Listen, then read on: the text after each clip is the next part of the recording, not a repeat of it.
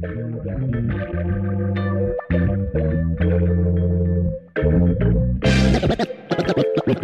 begin.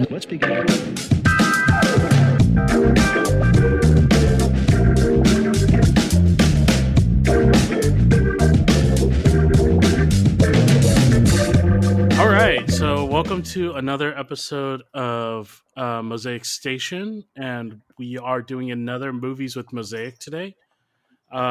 We are watching Into the Spider-Verse, which is available on Netflix. And joining us today, we have some Mosaic staff members. So if y'all want to introduce yourselves. Hi, my name is Cheyenne. I work here at the Mosaic Cross Cultural Center. My pronouns are she, her, hers. And yeah.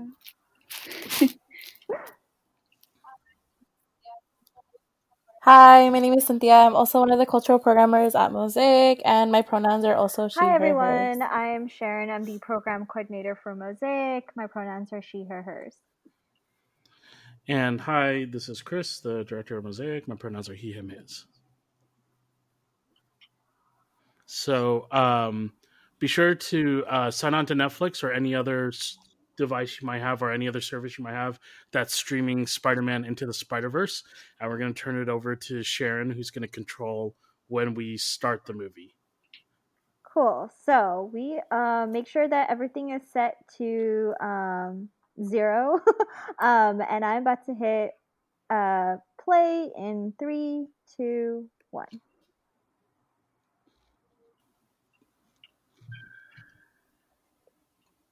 Cool.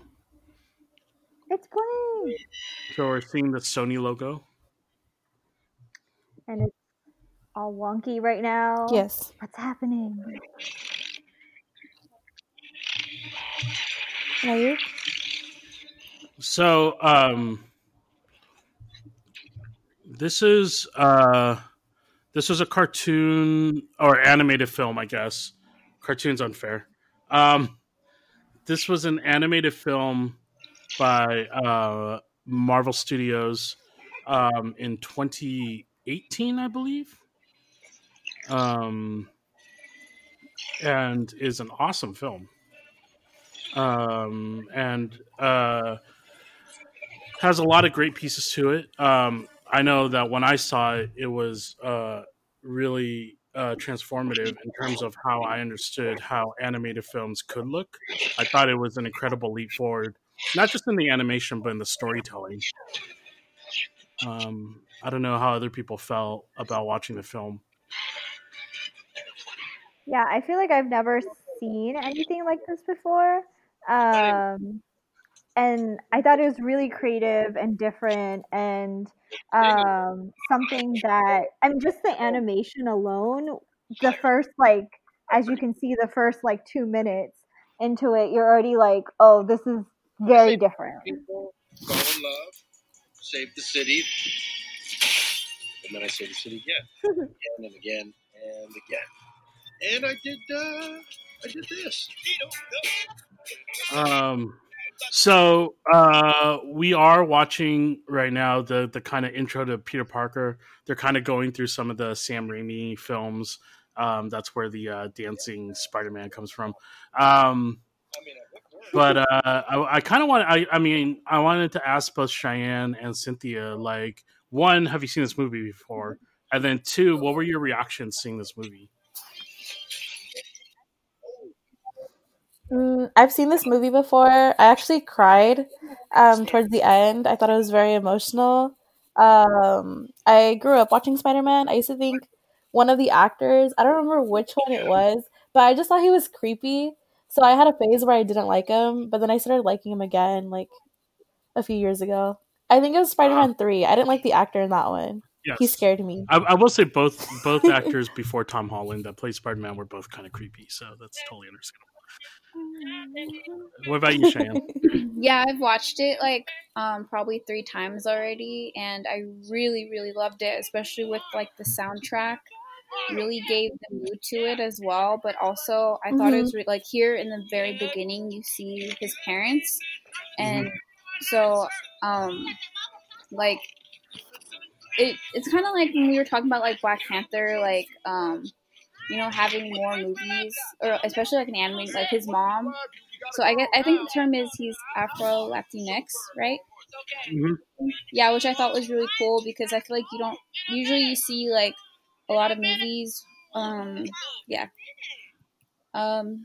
where like it's usually like the main character is black or his parents are either white and black, or but you don't really see like mixed race like or multi-ethnic like people in like movies. So I thought it was pretty interesting. Yeah, definitely. And I don't know, like the colors, like the style of the animation really like I really like that too as well. So it was nice to see. Yeah, I think the animation style definitely speaks to like the kind of energy and the like the weight of the film. It's not just like a classic like Disney animation or whatever, but it's actually more resonant, I think, with how folks are feeling, and especially the way that it uses like hip hop and stuff as well.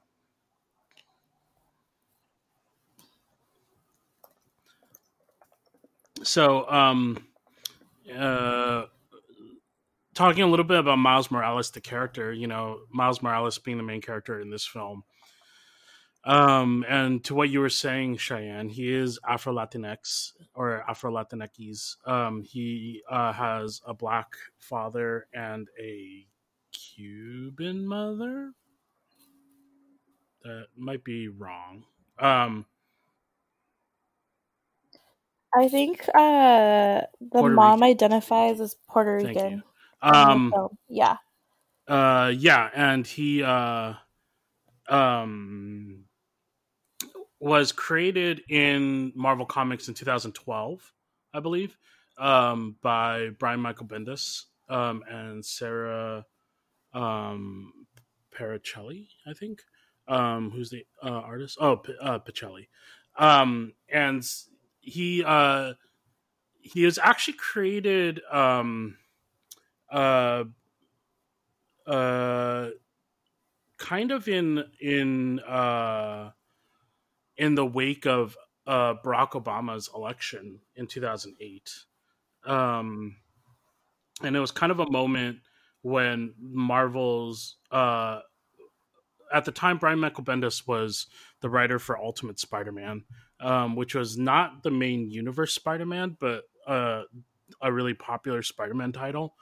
And they were thinking about, this idea of how we were on the verge of electing our first like non-white United States president, and what a significant moment that was. And they started thinking about some of the things that they were doing at Marvel and how a lot of the heroes in Marvel at the time were white, and Spider-Man being one of the like most visible mainstay heroes in Marvel's continuity, and how what it would be like to increase the level of representation, um, to better reflect the readership, I think, of Marvel Comics. And so they kind of came up with this idea of Miles Morales as a person with mixed ethnicity, who is black, who is Latinx, who came from a working class background, who was a genius student, but had a lot of like real life issues that he was facing, which has always kind of been the hallmark of Spider Man as a character. Um, and they pulled the trigger and they were like, yeah, let's do it. And I think to Brian Michael Bendis' credit as a writer, he really causes you to immediately kind of fall in love with Miles as a character, and despite the fact that at the time we had like 50 years of Peter Parker being Spider-Man. Like the minute you first meet Miles, you're like, oh, this dude, like I can see this dude as Spider-Man, you know. And I think this movie really translated that as well. Like, I think for people, I don't know how y'all feel, but for people who are unfamiliar with Miles as a comic book character, like I think like when you watch this movie, you immediately like feel like he's someone you can relate to, someone you can root for, someone who you want to see as Spider-Man.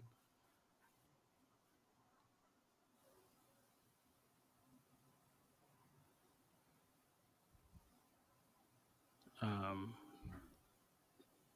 so we see here in the film he's trying to get kicked out of his private school. Um, so yeah, I don't know. I mean, how do you all feel about the increase of representation around Spider-Man being not just a white male person?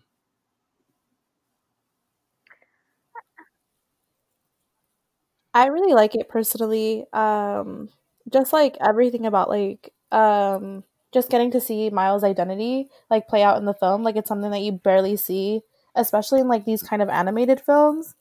And um I don't know, I feel like Marvel's really been stepping up its game. I also think that Slightly. Cheyenne kind of mentioned the music and just seeing the cultural representation. I think oftentimes you don't, like we talked about this in the Black Panther movies with Mosaic, but Wakanda had its own culture and its own feel, and I feel like with this movie, it actually showed more of New York. It showed more of the history of New York, even slightly, right? Because hip hop is like where it happened in New York, and so to know the music was cultivated in this way, and to see this identity of this superhero kind of come through, I think speaks more truly to what the original comic books even kind of didn't really accomplish, if that makes sense. And then also, I think you see um, representation in different forms, not just in race and ethnicity. You see it in masculinity, right? To have his dad in the beginning of the movie make it very like explicit that like, hey, I love you. I think that's really cool to see, especially because in the old comic books and movies, Peter Parker didn't have a dad, right? He grew up with an aunt. He really didn't have any masculine figure, so you see representation in that way as well. And I think that was really different for me watching this, and growing up with Spider-Man, maybe not as much as reading like comic books, but still knowing what Spider-Man is and having it in popular culture, and then seeing this movie come to light in this way and seeing so many different types of representation and around so many different issues, even, I think it was really cool for me.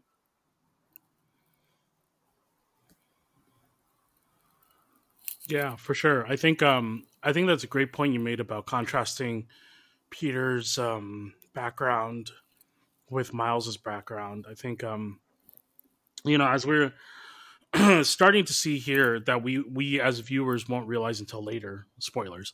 But Uncle Aaron is the Prowler. He's a supervillain. Mm-hmm. And that's very much in the comic books as well. When Miles was introduced as a comic book character, this is the same dynamic. His father and his uncle were like, his father was a cop, his uncle was the Prowler, and that the idea being, one of the things that Miles struggles with as a character is not the lack of a male role model, but the idea that, is he defined by these men in his life? Mm-hmm. Like, is he supposed to be a criminal? Is he supposed to be a cop? Is he supposed to be, living up to either one of these two people's legacies? Whereas I think, the tragedy of Peter Parker of not having his parents around is kind of played the other direction, and it's like, Mm-hmm. it sucks that he doesn't have his parents around, but he also like, he gets to like kind of idolize his Uncle Ben, who's his like kind of beacon as a superhero, even though Uncle Ben's death is the tragedy that forms Spider-Man as a superhero. Mm-hmm. But he forever gets to like idolize Uncle Ben in its purest like sainthood kind of form, whereas Miles doesn't really have that. Right. Let me see here. Oh, the spider. Ah, there it is. This is the moment. The way this is drawn, it is so good. Oh, it is. This is not recommended. If you are around irradiated spiders and you get bitten, please report to poison control. yeah. You will not get superpowers in real life this way. Please do not try it.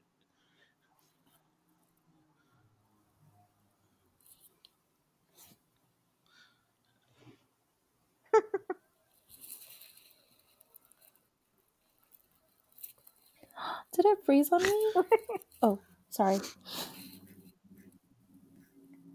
Oh. Sorry. Okay. It so unfroze. We're all watching Miles think he hit puberty? Okay. Yes.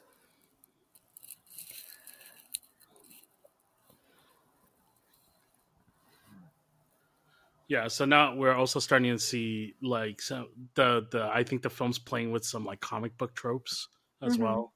Seeing the caption boxes be used, that's really cool.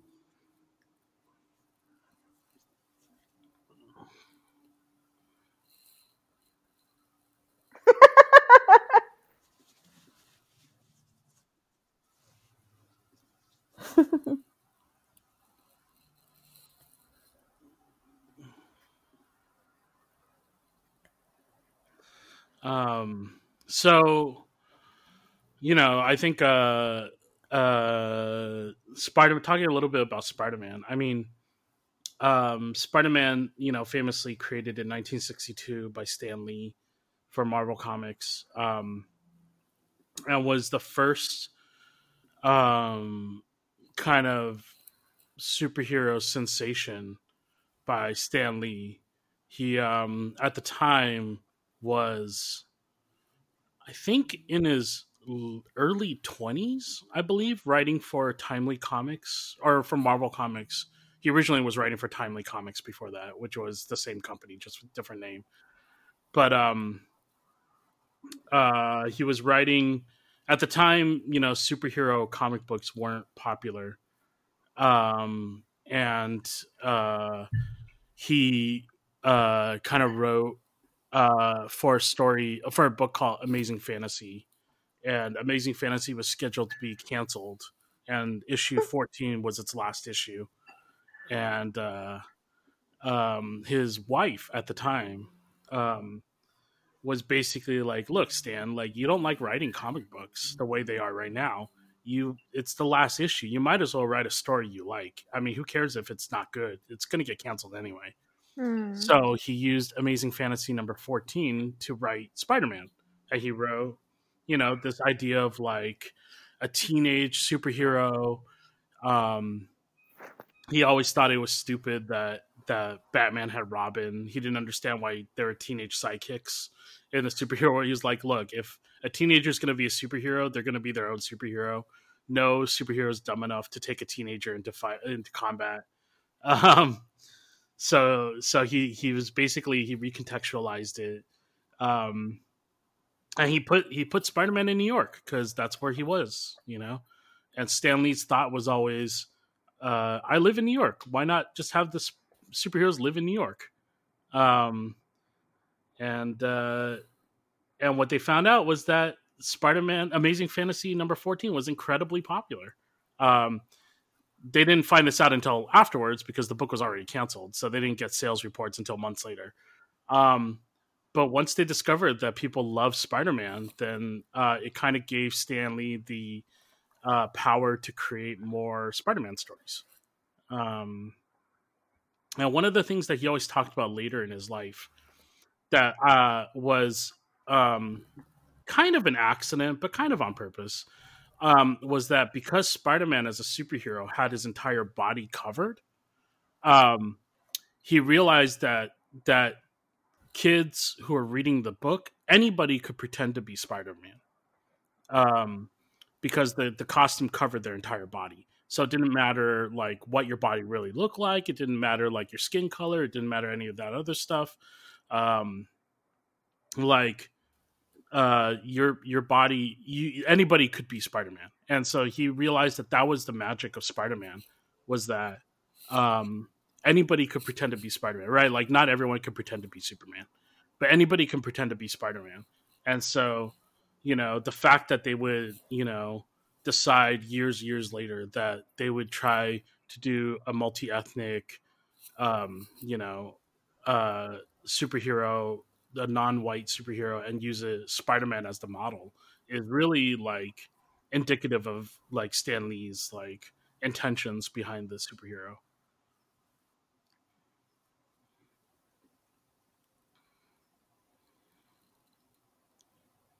We see there some Easter eggs in his phone. He had B. Bendis, who's Brian Michael Bendis, his creator, as well as Sarah Pachilli, who is his original artist, also his creator.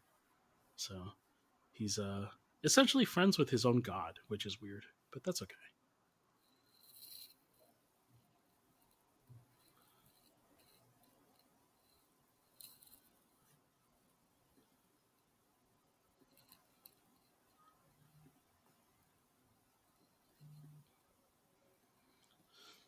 I think if I were originally bit by a spider, I don't think I would have just brushed it off.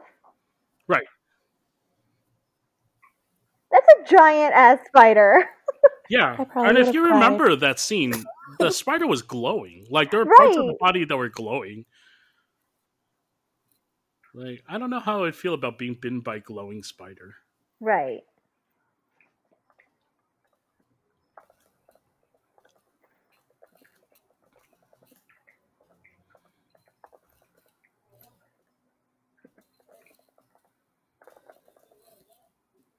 So we kind of see an indication now of one of Spider-Man's powers of his spider sense, the ability to kind of intuit danger, and know that danger's around him.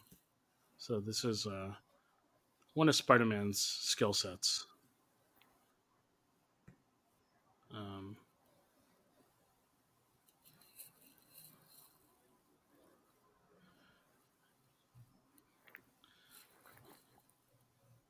the Green Goblin.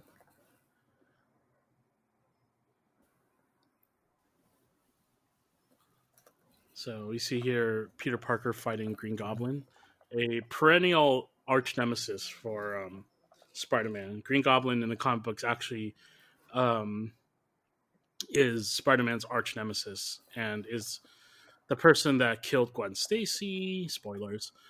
Is a person that caused the most grief and most harm to Spider-Man throughout his entire life, and is a legacy supervillain. Actually, Norman was the father of Peter's friend Harry, and then eventually Harry inherited the mantle of Green Goblin, and that was tragic. And then Harry died, and Spider-Man, cried over that, and it's been a series of powerful stories throughout the history of Spider-Man.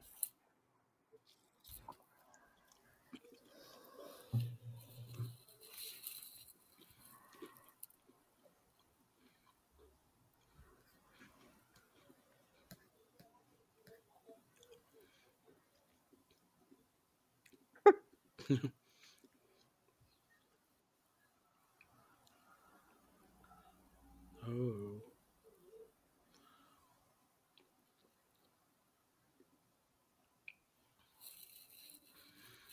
So they never really explained this in the film, which I don't think they need to. You get the film anyway. But in the comic book, the explanation was that the company that there was a genetic company that had stolen Spider-Man's blood and was experimenting with it. That's why the spider was created, and that the Prowler actually stole something from that company, and the spider tagged along on the Prowler's stuff. So that's how the spider with Peter's blood got to Miles. Kind of convoluted, and not really explained in the film at all. But for those who are wondering why there happened to be a second spider that did the exact same thing that the first spider did. Right. Yeah. I never thought about that before. I don't think I ever thought about it because I was so into the the movie. It's like, oh yeah, okay, there's 2 Spider-Mans. Like, Yeah. it is what it is. So we see there the first appearance of the Prowler in costume. That's Uncle Aaron. We don't know that yet. We don't know. Yeah, spoilers. Whatever. It's yeah. Again, like the Black Panther commentary, this is not the way you should be watching this movie for the first time. Right. Ew. Also, my first instinct would be to run, not to record any of this. Yes, but that's why Miles is Gen Z, and you're not. Miles is like, oh, I got to get this on Instagram.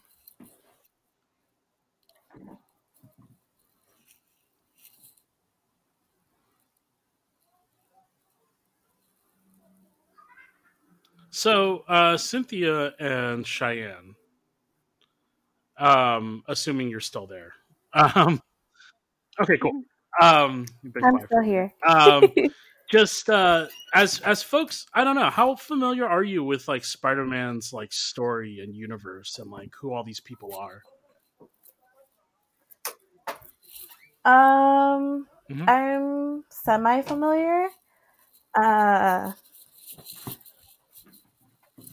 But like I know about like the Green Goblin, and then like his best friend's dad is the Green Goblin.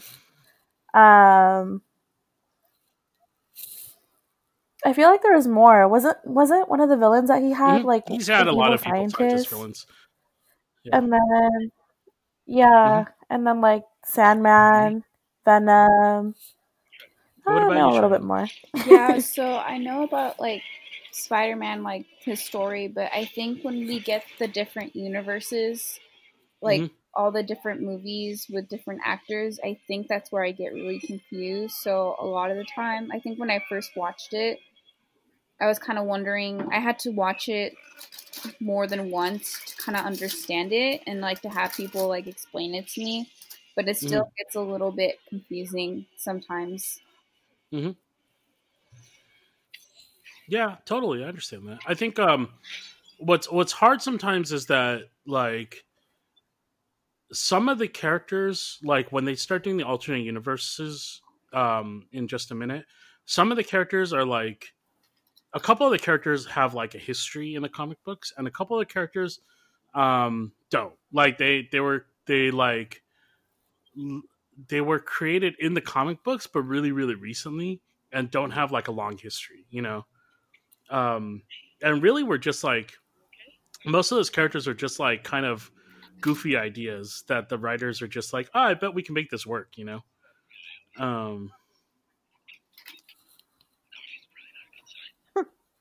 Yeah, so we see here Peter Parker's signature with even to the end, which is really interesting because this verse Spider-Man is almost, I feel like, Deadpool with the humor, which I thought was like an interesting way to play. Like, if you're going to have 2 Spider-Mans, like, how do you make them different? Like, obviously one is a Afro Latinx, you know, teenager, and the other is like a more experienced white man. But I thought the humor itself was, like, the dialogues really set them apart as well. Yeah, definitely. I think so Spider-Man in the comic books was a very quippy, jokey character. And one of the things that people always criticized about the films was that both Tobey Maguire and Andrew Garfield, neither of them were as jokey or quippy as the comic book Spider-Man is supposed to be. Having said that, I think even though it's not really super explicit, this Peter Parker, this blonde Peter Parker, is, I think, meant to be Tobey Maguire / Andrew Garfield, like the live action movies. And that's why, like, in the like initial like introduction of like, I'm Peter Parker, here's all this stuff, it's all the like movie stuff. So like when he's trying to stop the train, and when he's like he gets hit by the car in the cafe, and then he gets like, he does the stupid dancing, like those are all scenes from like the Tobey Maguire movies. So I think this is supposed to be like Mhm. the live action movie Peter Parker, which, you know, sad, but he's dead now. Which is, I thought, really interesting because usually, or maybe just from my understanding, like Kingpin as a character, like never really does the dirty work, but you could see that he's so overcome with his anger that he like killed Spider-Man. Mhm.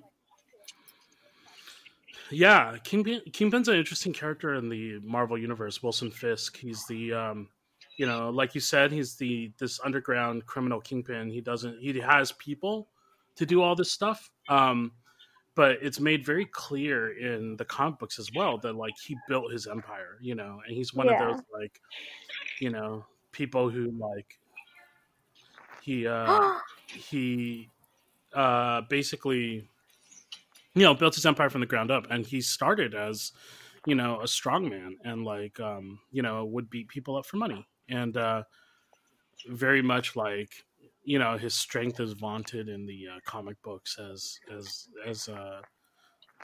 something that people underestimate. I think even in the comic books, in his initial introductions in the comic books, um, people think that he's just an overweight fat guy who can't do anything, and Mhm.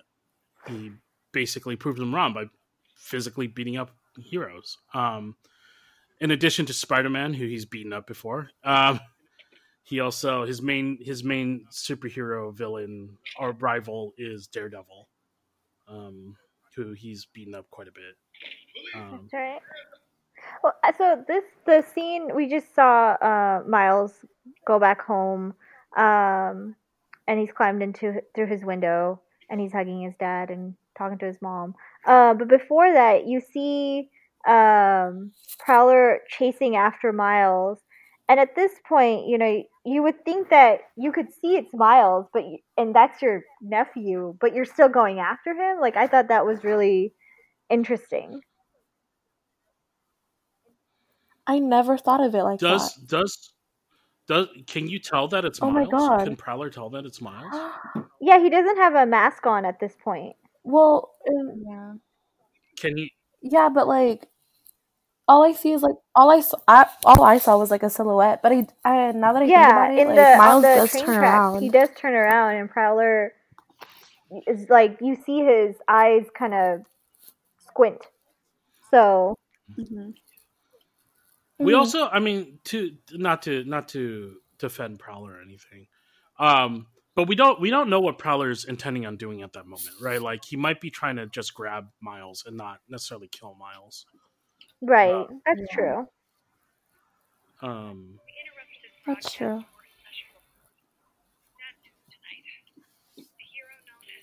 so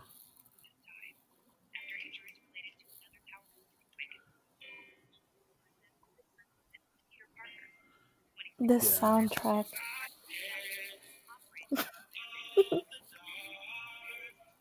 yeah. This soundtrack is amazing. Like Hmm. if somebody's listening to this who has not listened to the soundtrack, you need to go listen to this soundtrack. Mm-hmm.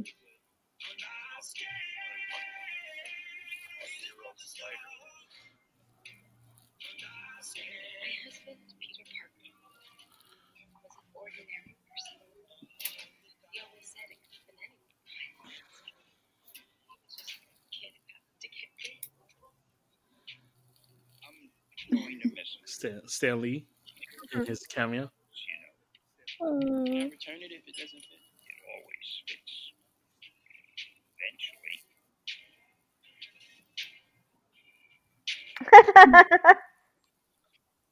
So that's kind of a throwaway joke, but I think the message that he gives when he says it always fits eventually is like that's like the power of Spider-Man, right? That was Stan's power of Spider-Man is that like Mm.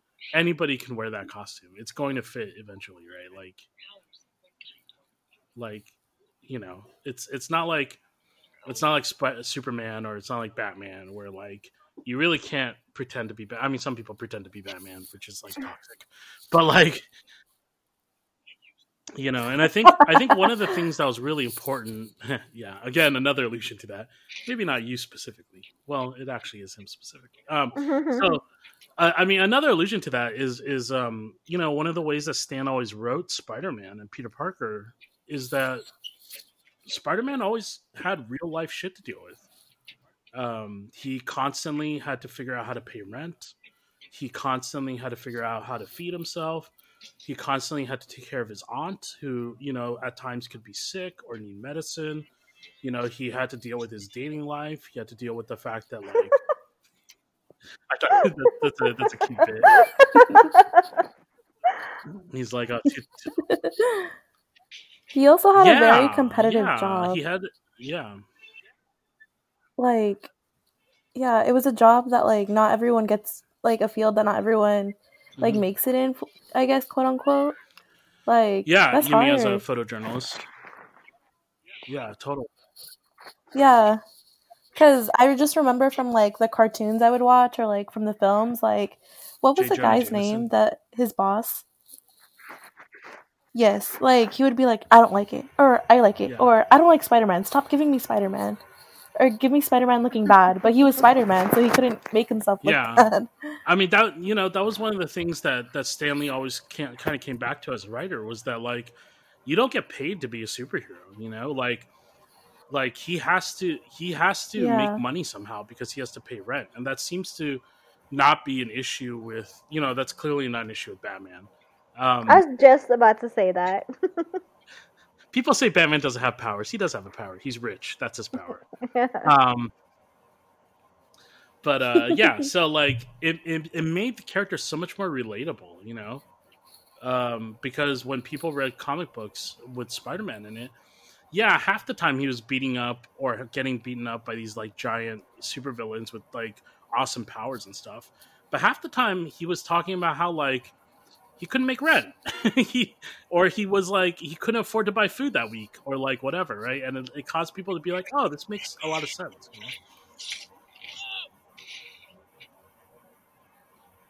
So here we have the introduction of Peter B. Parker, the alternative universe Spider-Man, who a bit older, bit graying, bit of a dad bod. All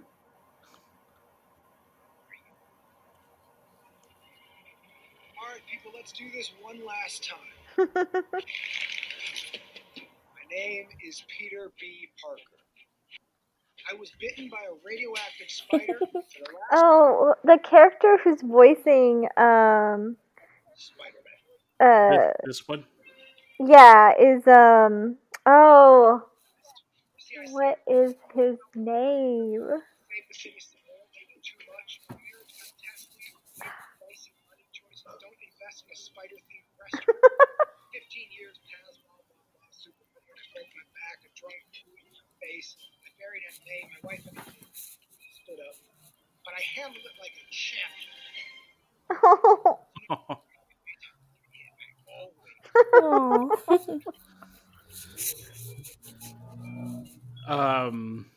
So even though this isn't exactly a storyline of our modern day Spider-Man, I think this is as close as we have to our comic book Spider-Man.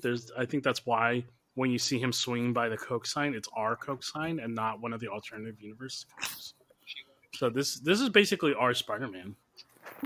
And it's very telling. Yeah. I mean, one of the things about doing a monthly ongoing, there's Dad Bod. One of the things about doing a monthly ongoing comic book series that all long running comic books have to deal with eventually is that you kind of run out of stories to tell. It's like Spider-Man was first published, Amazing Fantasy number 14 was first published in 1962. So at this point, like, we're on, like, 58 years, almost 60 years of Spider-Man comic books, and they're still published monthly, And at its height, there was there were 4 different Spider-Man books being published at the same time at Marvel, meaning that there was a different comic book every week being published about Spider-Man.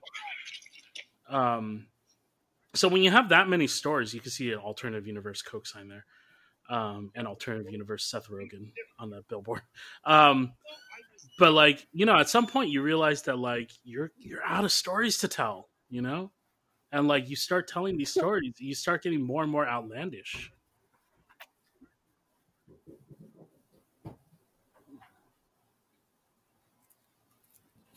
It's also really funny to contrast different Spider-Mans with just hair color. Yeah. Which is such a trope in a lot of like you know, romantic comedies or things. So I thought it was really funny that they did this. Yeah. Or did that in this movie. It's such a great sci-fi trope to be like, oh, this is a different universe person. Oh, how do you know? Well, he's blonde. Like, oh, right. Okay.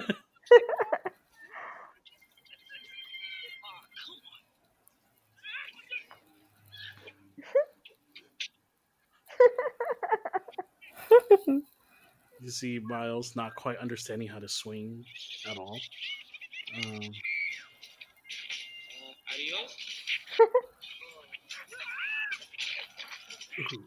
That's gotta hurt running into your own gravestone.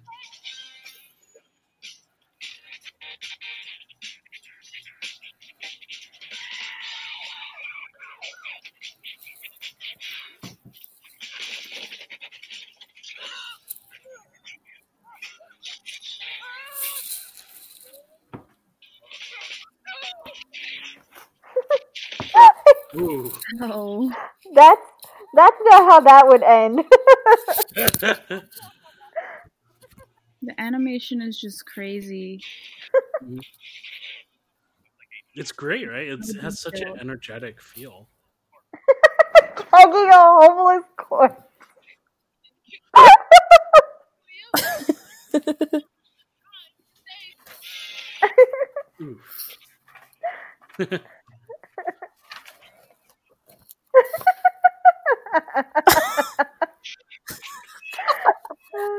I'm weak. Oh.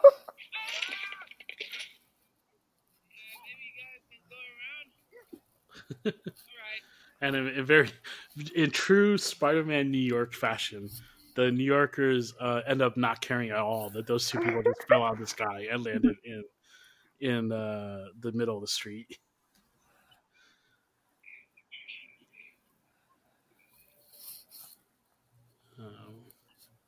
It's kind of a running joke in the Spider-Man universe in the comic books that New York actually kind of hates Spider-Man and everyone wants him to die. Why do you look like Peter Parker? Because I am Peter Parker. Then why aren't you dead? Why is your hair different? Why is your body a different shape? Are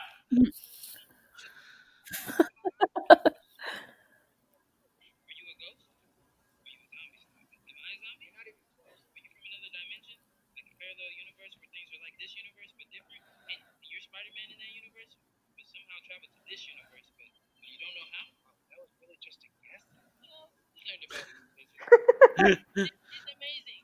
You can teach me just like Peter said he would. Yeah, exactly. Yeah. You made a promise to me. Here's lesson number 1, kid. Don't watch the mouth. Watch the hands. Wow. Huh. Trust me, kid. It'll all make you a better Spider-Man. Ha. Ooh. Yeah. The graphics. My atoms are jazzed about being in the wrong dimension. Ooh. Look, I'm not looking for a side gig as a Spider-Man coach.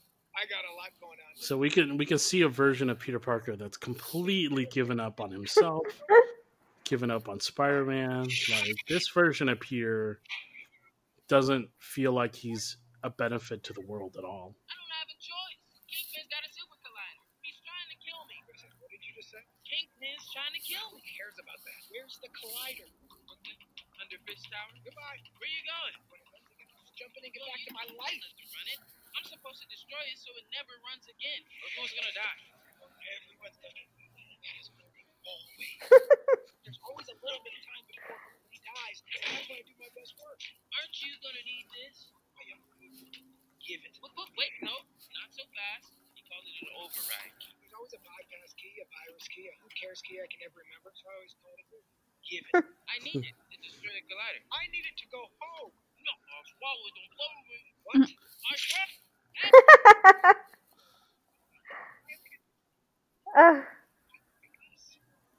The thought that it must have gone into to do each scene. Mm-hmm. We can't do anything. Thanks to you, I have to re-steal what your guys stole from Alchemist and make another one of these. If I don't turn off the collider after you leave, everyone in the city, my parents, my uncle, and millions of others will die. You're just gonna go home and out for myself? You good with that, Spider-Man?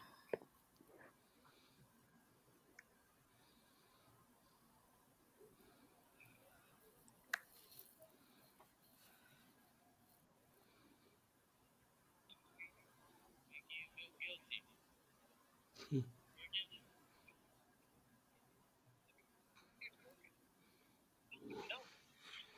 I think there's a certain cynicism to this version of Peter that really speaks to kind of like, I think we as we get older, not to say that it's a age thing, but I think there is a loss of optimism and a loss of of hope, as you get older and as you get to see some of the terrible things that happen in the world, and it makes me wonder, like, how much of this film, this version of Peter, came about because, the world in 2018 is very different than the world was in 2012, and there might be a loss of hope or increase of cynicism. Mm-hmm. Look up where Alchemist is. I've been taking a lot of campus in Hudson Valley, New York. You can teach me to swing on the way there. Swing into the Hudson Valley now, not after a hearty burger breakfast. Keep your legs fresh. Thank you later.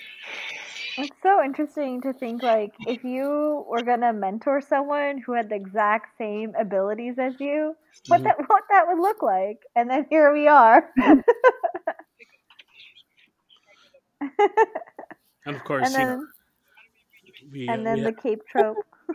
Yeah, clearly nod to Edna Mode and The Incredibles. Yeah. No cape. I also love that cynical Peter's still wearing his sweatpants. Right. Well, because the bottom of his suit got shredded when he was going through different dimensions. No, I think it's just because cynical Peter always wears his sweatpants. Oh, really? Yeah. It's it's post-divorce, depressed, given up on life. Spider-Man, he's in his sweatpants. Watch and learn, kid. I'll feed you later. I get stuck with this janky old broke Bobo.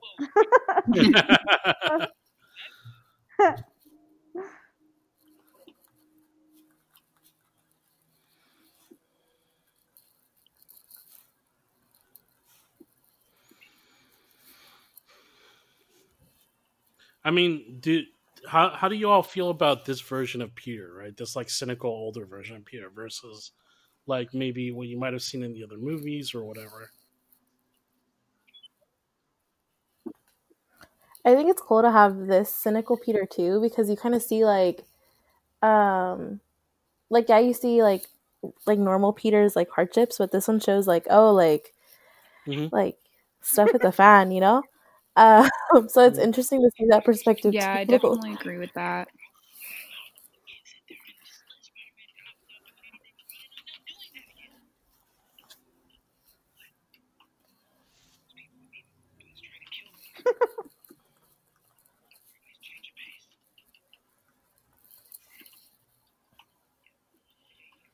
I think that's a moment where older cynical Peter realizes that, even if he doesn't believe in himself, even if he's given up on himself, that Miles hasn't given up on him yet.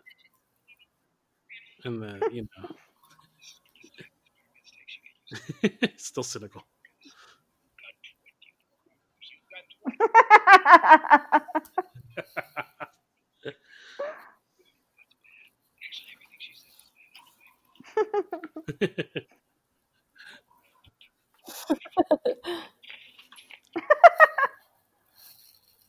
I also kind of like that he's cynical because, like, he's telling Miles how it actually is, so that Miles kind of learns from like his mistakes and stuff from when he was Spider-Man in his like dimension.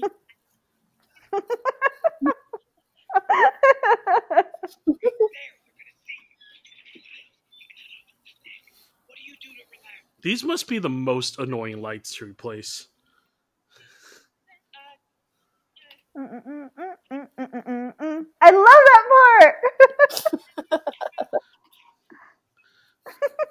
The best part about this is that like Miles clearly doesn't really know the lyrics to that song. Like he clearly doesn't really know the lyrics to Sunflowers. He's just like, But that's his happy song, you know? No, it's a great song. Yeah. Yeah. And very true to life. Like, I don't know the lyrics to that song. And I couldn't tell you what they were just by listening to them, you know? Like, I'd have to look it up.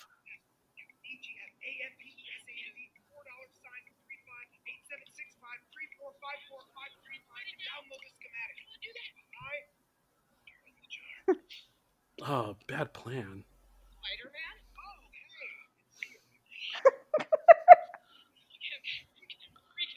So this is supposed to be this version of Doc Ock, right? Yeah, this is a new version of Doc Ock. In the comic books, Doc actually does get replaced by his daughter at one point. So this is a kind of an allusion to that. I was gonna say, I think it's funny that like this was Spider-Man's plan. Like, I'm gonna seduce this lady because like he's clearly so experienced and has so much know-how. Like, he can call people speeches because he's been through this scenario before. So you got to wonder, like, has this worked before? Like, is this like his usual move? Like, is he like, oh, I'll just seduce him? Like, that works all the time. That's what my work computer looks like. That's exactly what my computer looks like too. I love that he's like, nah, I can't do this. The desktop is too messy. I'm gonna take the whole thing.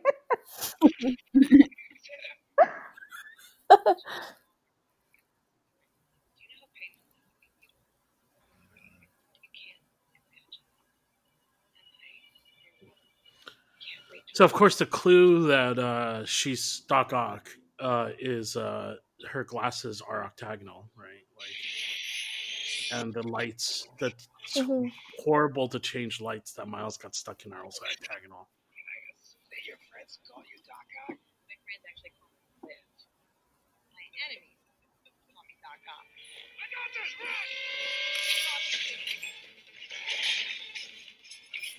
Oh, magic floating computer.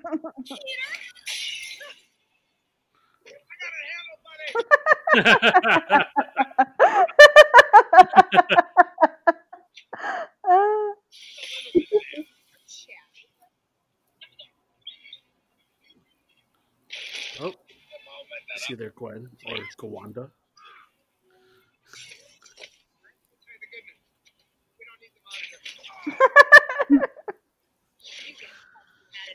Which, you know, like, it's something Miles really should have figured out. Right. He's supposed to be kind of smart, too.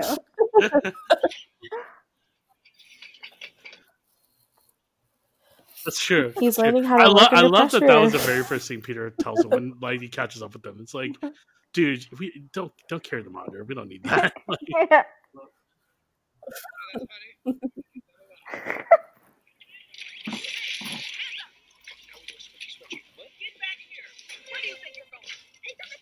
He got a bagel.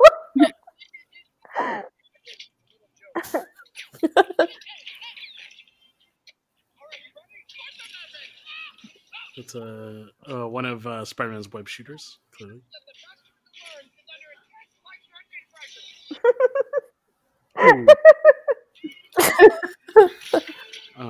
Famously in the comic books, the web shooter, the trigger on the palm, you have to double tap to activate. So that's the thing I don't understand. Is the web shooter supposed to come from a device? I thought it came from the skin. Yeah. So I in did the movies, too. they changed it to organic. In the Tobey Maguire movies, they changed it to an organic web shooter. In the comic books, it's actually Peter invents a web shooter when he's 14. Um, and other writers have tried to retcon that. Um, Basically, what Stan Lee's mindset was: this guy is a genius. Like he can make shit like this. Like he's a genius, right? And then what other writers have come in later and said was, there's no way a 14-year-old can make something like this. This is this fictional like glue thing that like 3M would kill to get, and like like doesn't exist. It's like instantaneous, strong as steel, like lasts an hour. You can like support your body weight on it. Like there's no way like this thing exists, right? So writers have tried to retcon how a 14-year-old could have invented something like this. And the simplest retcon was that somehow the spider, along with its powers, also transferred like its knowledge of how to like chemically create webbing. That was kind of a weird one. But basically, the way that the movie tried to do it was, instead of dealing with whether or not Peter was a mechanical genius, they just said, we got organic web shooters, so they don't have to deal with him being a mechanical genius. But you can see later movies went back on that. So Tom Holland's Peter, for example, uses mechanical web shooters, and it's not in his body. Right. I mean, the Tom Holland version also has like a freaking suit made by Iron Man. Right. Mechanical genius is relative on the Tom Holland one. Right.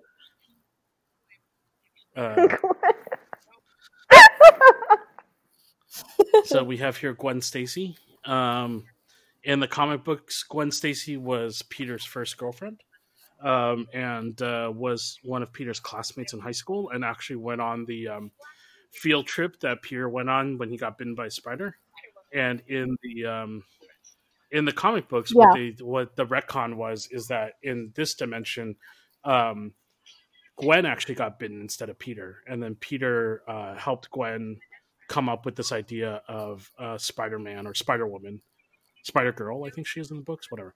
And he ends up dying, and so she dedicates her life to becoming a superhero because of it.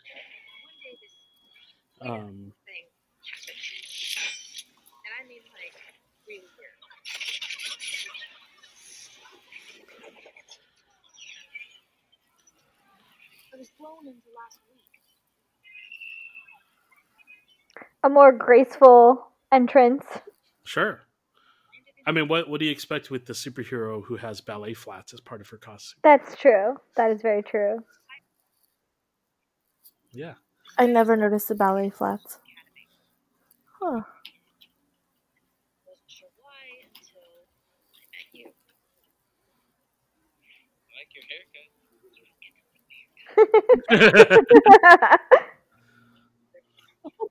Save it for Comic-Con. See, again, very Deadpool. Yeah. But part of this movie is like, this movie knows all the comic book tropes, and it like plays around with it.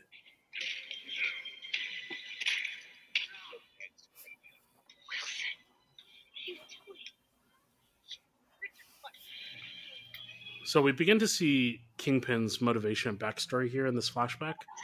But this idea that Kingpin's trying to reach his dead wife and his dead son, it's a little bit in the comic books.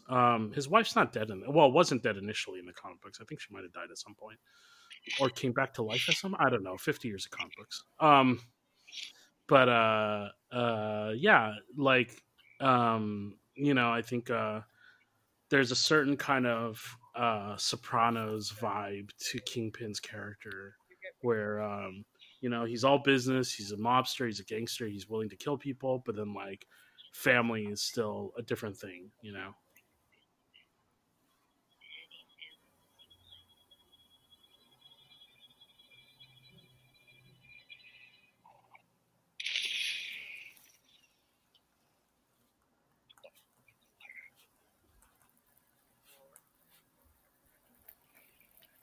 Oh, back on the bus. He wrote this? Yeah. He's actually really embarrassed about it, so.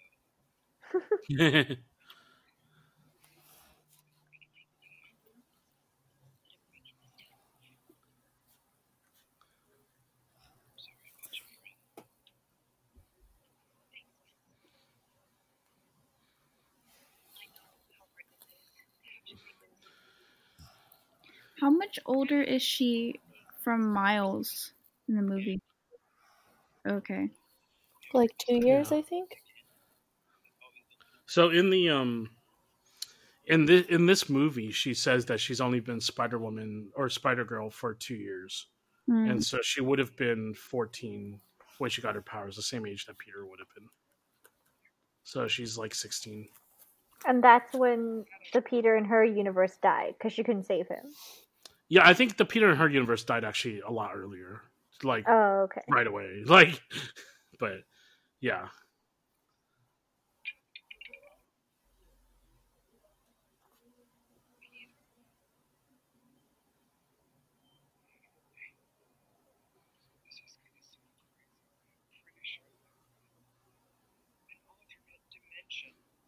This is a rather remarkable scene where both these people who like they're their only family and they're both talking to somebody who they thought died. Yeah. Sweatpants Spider-Man.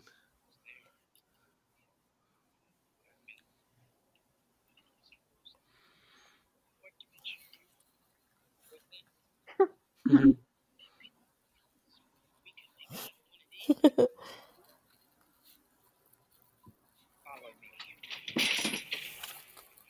Why is she so intense? I don't know why she kicked her own door open. I know. I'm like, you have access. I just love how they made her Totally so seems intense unnecessary that you here. would kick your own door open, but okay. So this was always a story point for Peter Parker as well in the comic books of does Aunt May know, right, that Peter's Spider-Man? And in the original, when Stan Lee wrote it, one of the things that he thought would create really good drama and storytelling, you can see some of the famous Spider-Man vehicles throughout the years, the Spider-Man comic books and cartoons. One of the things that he thought would create a lot of drama and storytelling is if Aunt May actually hated Spider-Man. So Aunt May thinks that Spider-Man is a terror and is not good for the world and is a criminal because she listens to JJ's. She reads the Daily Bugle, so it's kind of the Fox News of the Spider-Man universe. So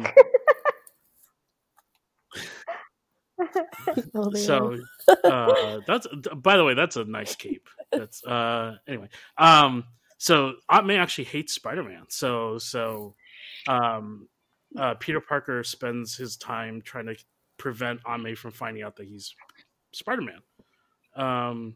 And kind of famously in Spider-Man 400, when the first time they decide that they were going to kill Aunt May, which never sticks in the comic books, but the first time they decide they're going to kill Aunt May, it's really a dramatic scene because what happens is she's on her deathbed and Peter confesses to her that he's been Spider-Man this whole time. And she tells him that she's known this whole time and that she's incredibly proud of him. And it's a really touching moment in the comic book. So we have here Spider Noir and we have Penny. Sorry, I'm talking through these introductions.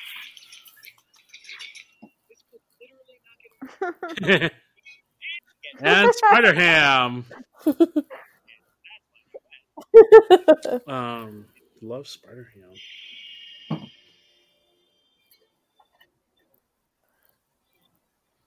They sense danger. Oh, spoiler. They just sense each other. Or do they just sense each other? Okay, cool. So My name is Peter Parker.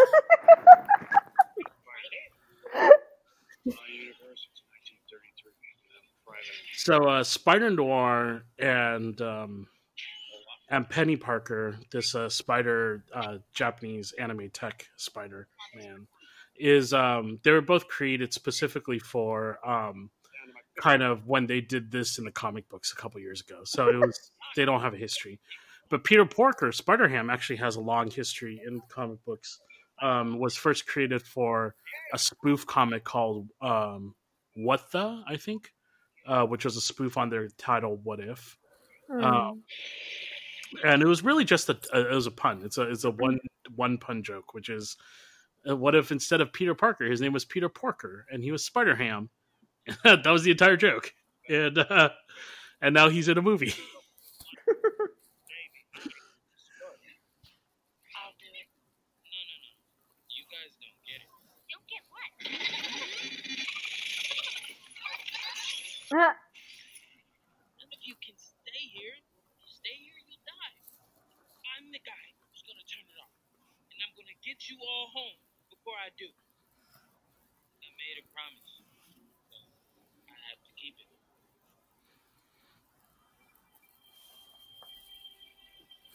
Who are you again? He's gonna save the multiverse. Yeah, man. Yeah, man.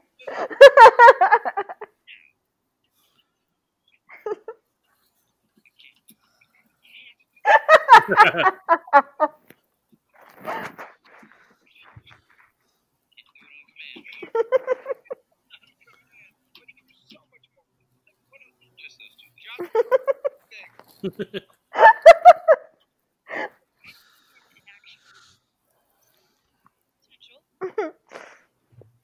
I like how Peter B, it's like you spent literally the entire time with him while he was trying to figure out how to like shoot webs and him disappearing. So like you should know. Yeah. Clearly he's not paying attention.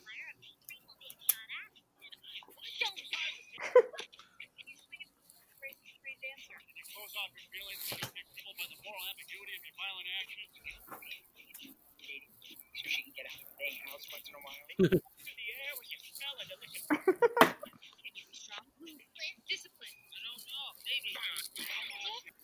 Above all, how many times you get hit, can you get back up?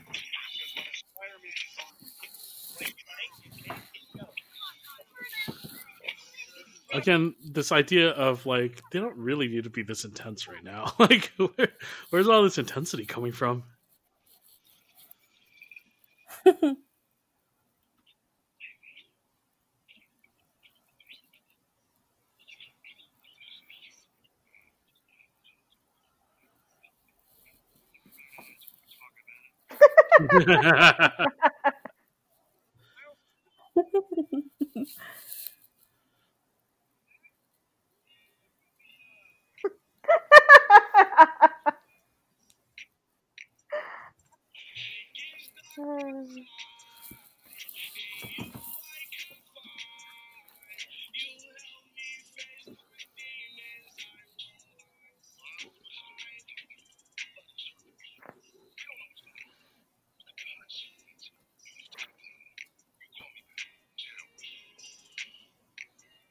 So we have here, the classic Spider-Man issue of trying to balance his family life with his superhero life, and not doing a good job of it.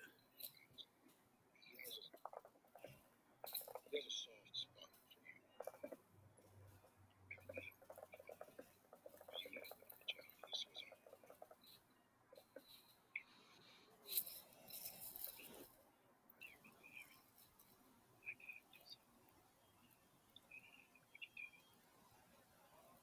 I'm scared, man.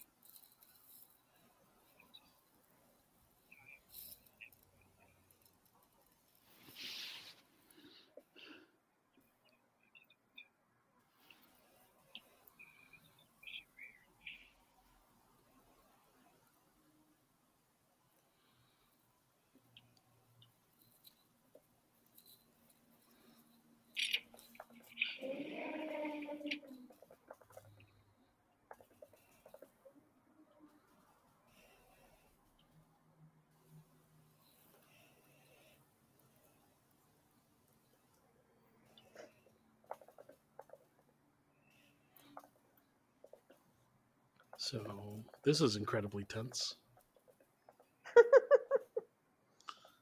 Sorry, I just realized we were quiet for like a long time. Yeah. So we're at the scene where Miles is at his uncle Aaron's apartment, and Prowler is now in there with him.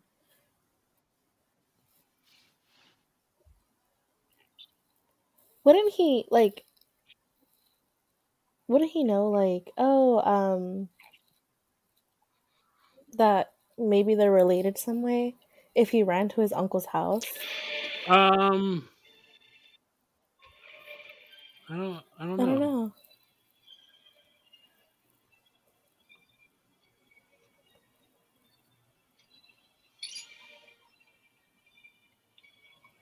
So I guess with his mask, he can't really see except for heat. So maybe he didn't see him on the train tracks. That's true. Yeah, I think we'll get a better idea once they.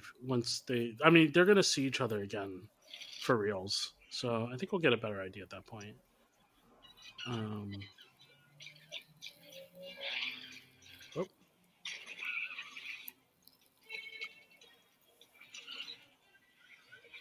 So many people's groceries always just get lost. I'd be so mad. I spent all that money buying food, and then I just have to drop it. Uh-huh. Right. Or even their cars. Someone's car always Look at gets that. ruined. Fuck. Like, it wasn't that taxi driver's fault, nor that truck. And now they have a They have more than T-bone. that. I think it's worth it to know Prowler, T-bone, a flip. incredible cape. Oh, yeah. Yeah. There's grace It has in like a that cape. 3-point collar. Like, who has a 3-point collar? Incredible cape.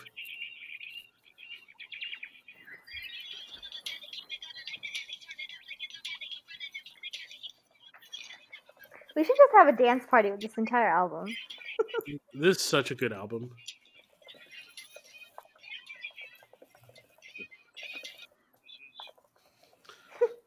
That's also a trope in Spider-Man, how like I mean, every superhero does it, but Spider-Man kind of makes fun of it a little bit in the comic books about how like his emblem is on stuff. Like, why would you add a Spider-Man emblem on all your shit? But He's the Prowler.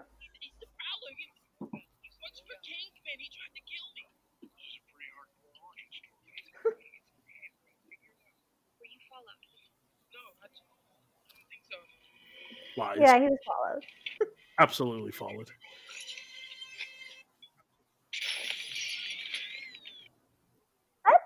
Rude. Why ring the doorbell first? Okay, Slim. If you're already gonna break in. Oh.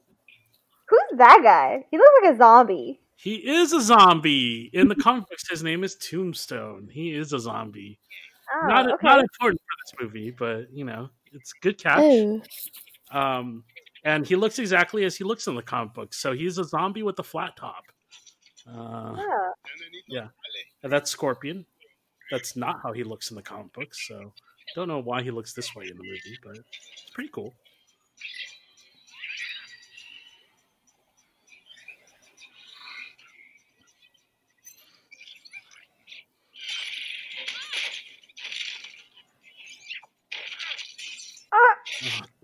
Speaking of collateral damage, I got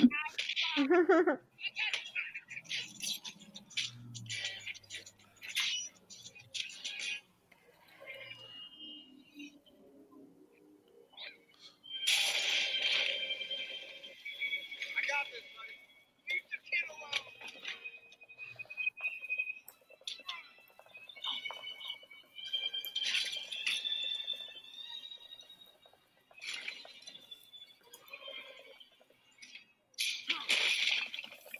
You gotta go, man. Wow. we can see here Miles starting to short out a little bit. The person who he has arguably admired the most in his entire life is now the villain of his story.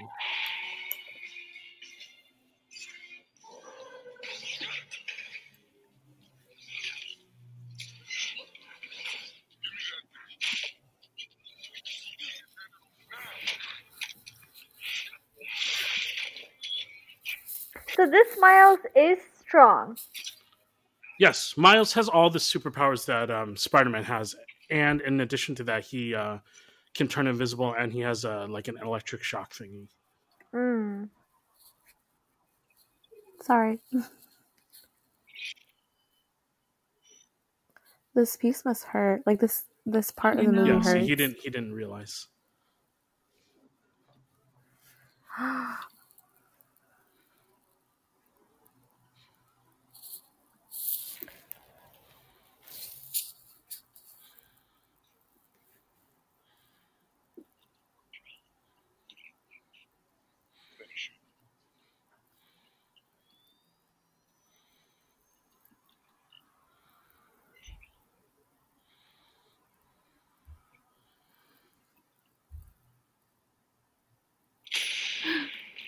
Oh, damn.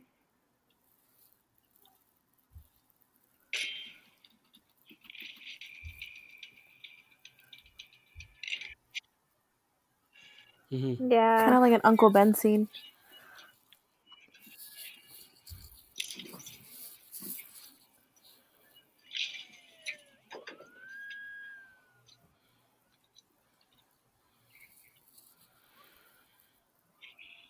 Here we have, this is Miles' Uncle Ben scene.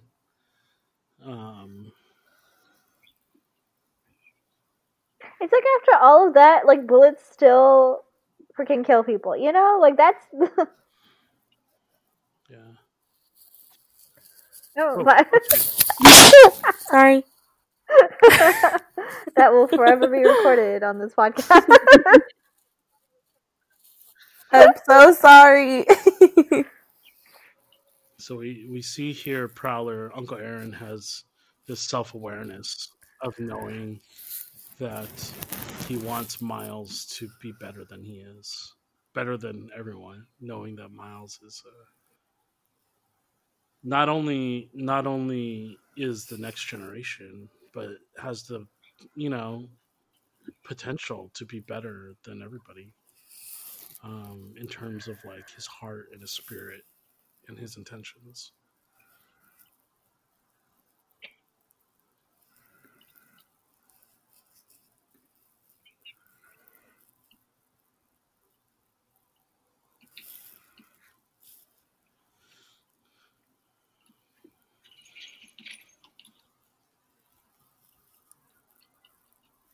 Hands up! Put your arms up now! Turn around. Hey! Hey!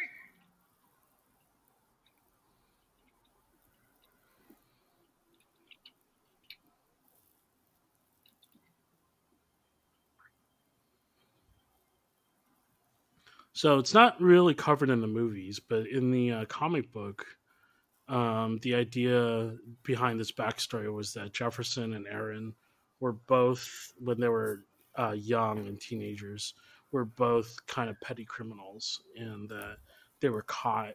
And Jefferson turned his life around and became a cop, and Aaron kind of continued down that path.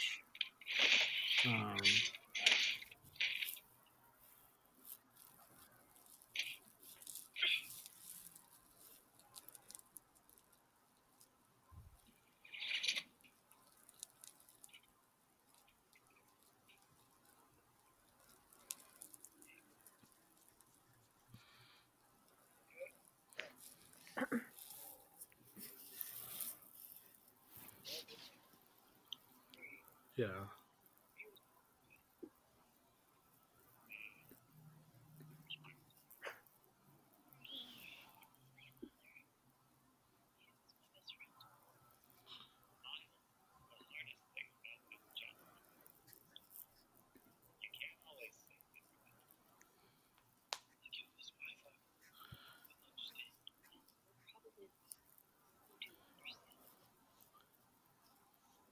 That's very true. Yeah, so this tragedy of Spider-Man is kind of baked into the character.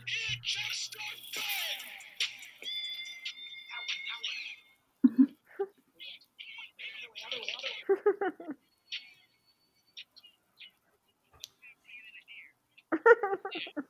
animals talk in this dimension?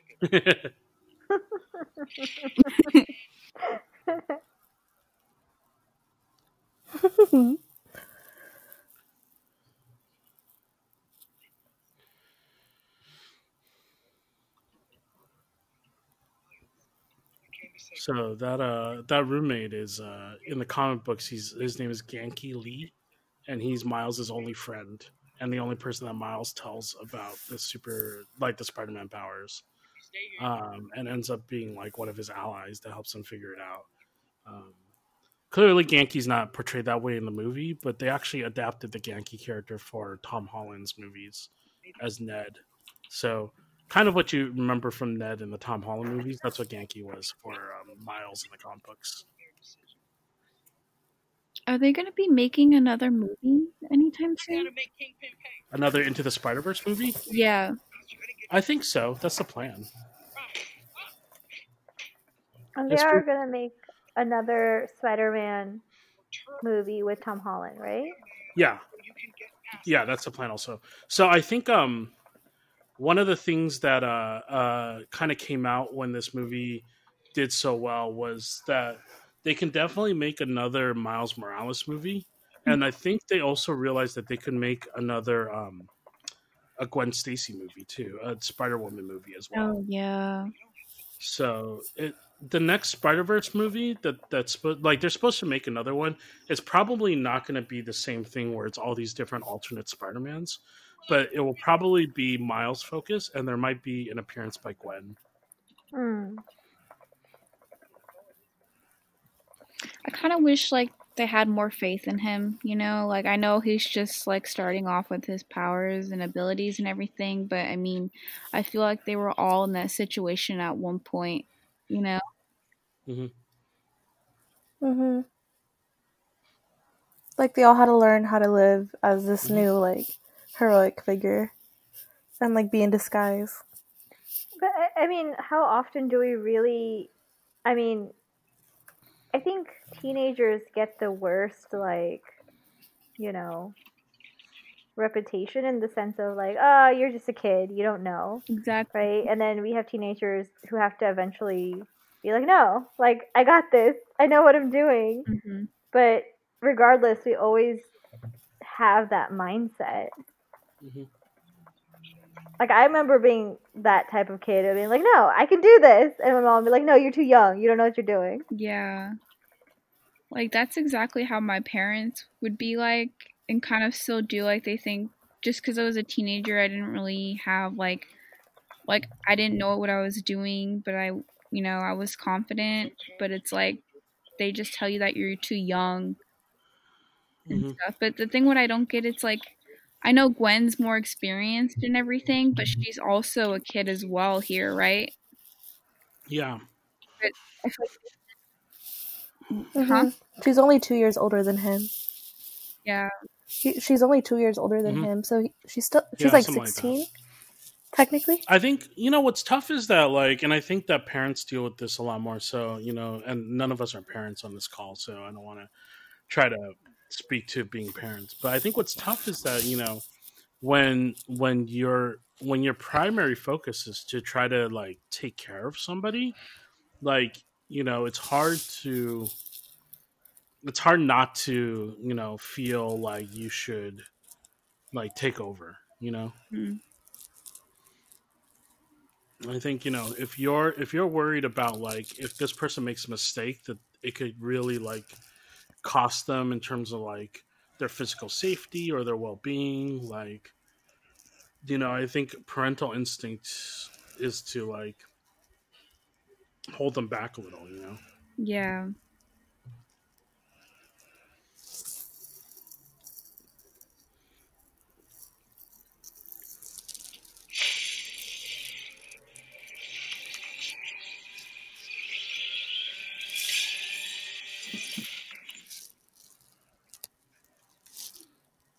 Well, that's different. Mm-hmm.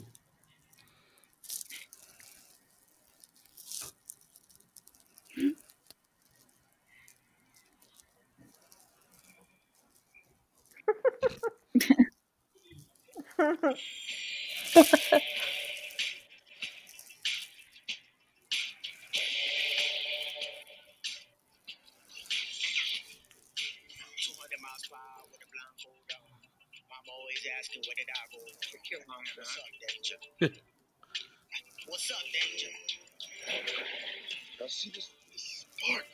It's amazing. Whatever you choose to do with it, you'll be great. Our family doesn't run from things. You're the best. I think this is You know your way. you know, this moment of like Miles coming into his own and like being the thing that everybody knows he can be and like living up to his potential, you know, and doing it Yeah. his way. That's all it is, man. This is like when, Faith. you know, Peter would remember his Uncle Ben, but in this version, he hears his parents, his uncle, like everyone that I think has made him who he is. Mm-hmm.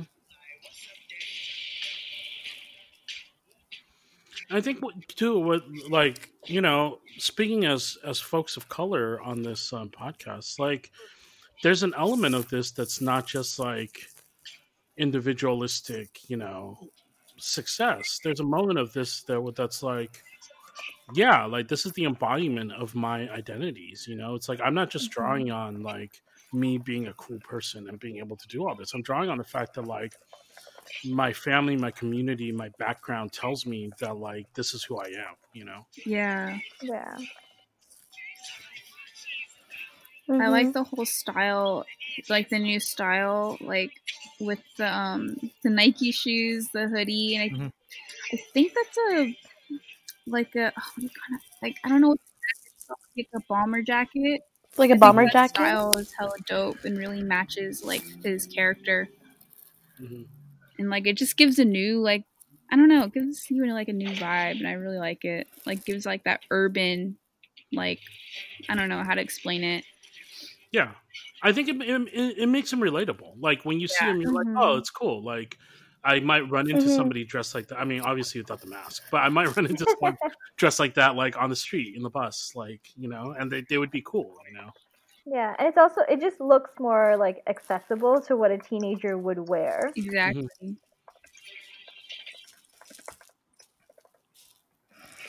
I also love the conceit in this movie, and I don't know like what it's from, but I love this idea that like Spider-Man just assumes that like nobody will question him wearing a mask. It's just like as long as I'm in my costume, everyone's just gonna be like, "Oh, that's cool," you know. Like here, for example, they're like, "Oh yeah, he can just wear his mask. It's cool." Like nobody will question it.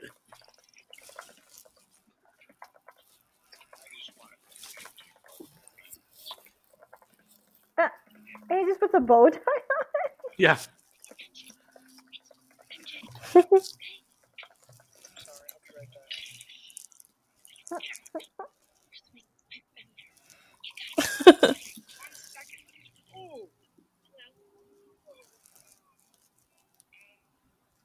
I just wondered if we could have bread at table 12.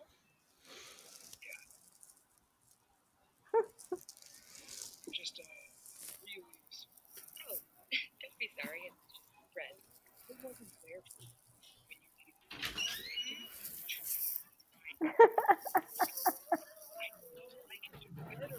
I just had a chance to give you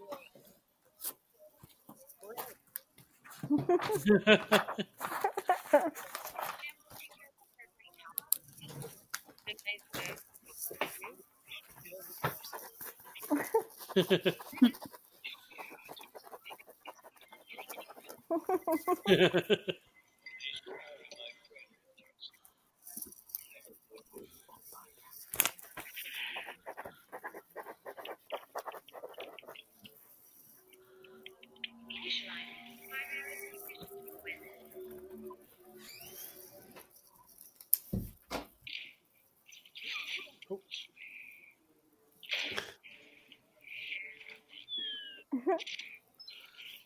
It's like to see this.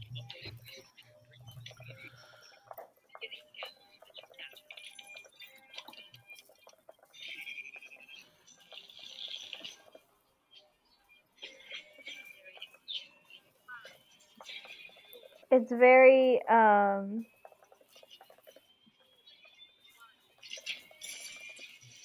it's very interesting to see their different styles as they swing into the area, the scene, whatever.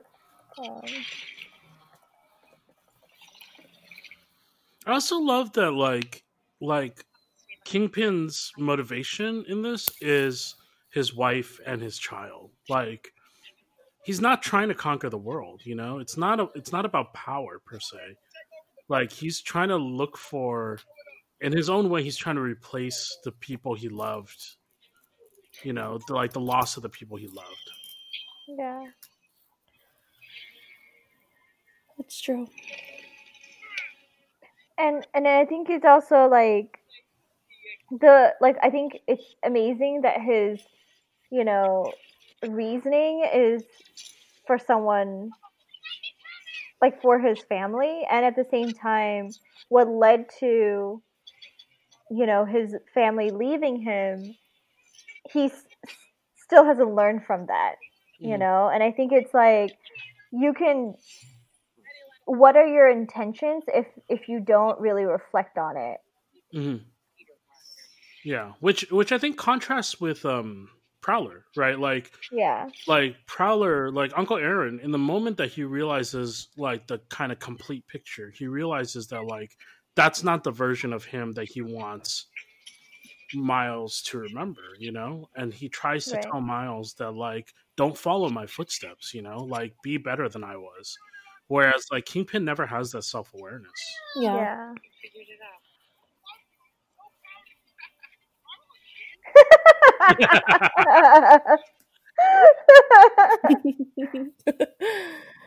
I like how throughout the Yeah. whole movie he keeps asking if he wants kids.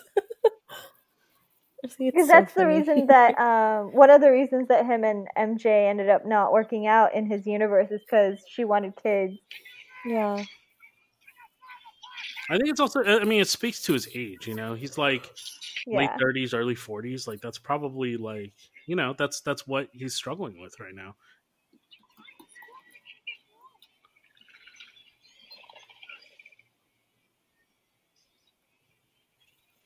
Such pretty colors. Hmm. I remember seeing this in the theaters the very first time, Hmm. and it was like amazing. Yeah. Like, it was so good that I didn't eat popcorn for like 5 minutes. Yeah, I definitely remember seeing this in theaters too and just being totally amazed by like just, you know, how everything worked, you know?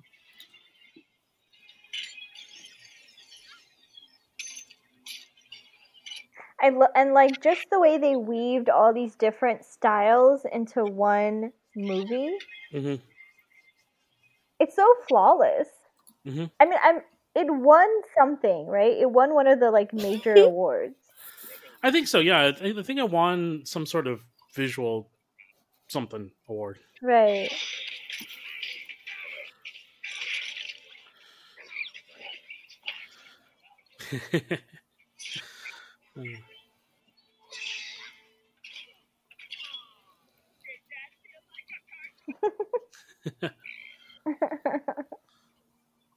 Aww.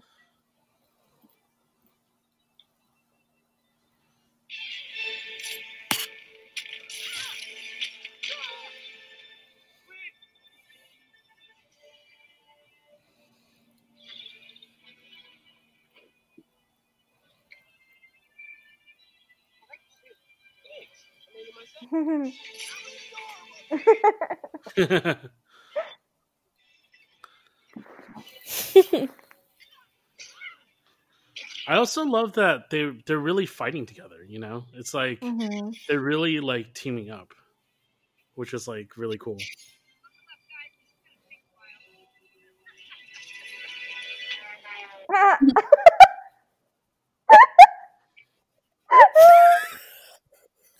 That doesn't remind me of Mean Girls when they're like, that's how Regina George died. Just kidding. Ooh. The mentee becomes, I don't know what the saying is. Hmm? Oh, the student becomes a teacher. That's it.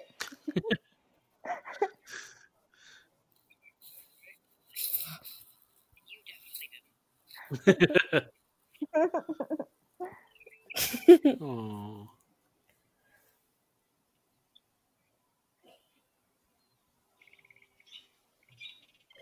Goodbye, robot.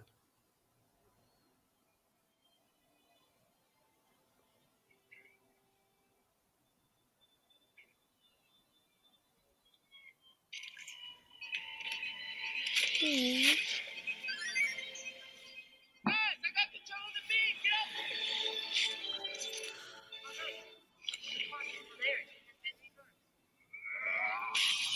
up. Reverse the polarity, famously a Doctor Who illusion from back in the day.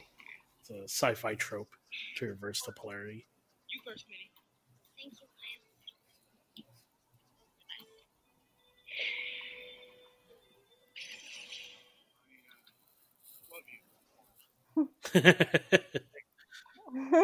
That's great. Because he can't see colors. I love it.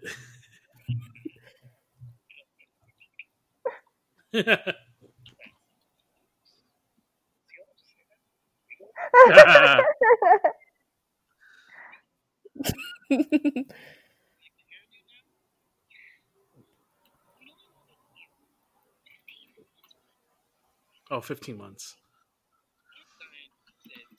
Oh, 15 months. Oh, well, Why she did I says she's think it been was, like, Spider-Woman 2 for 2 years? years. But I think that just means that Oh. she got bit earlier than Miles got bit.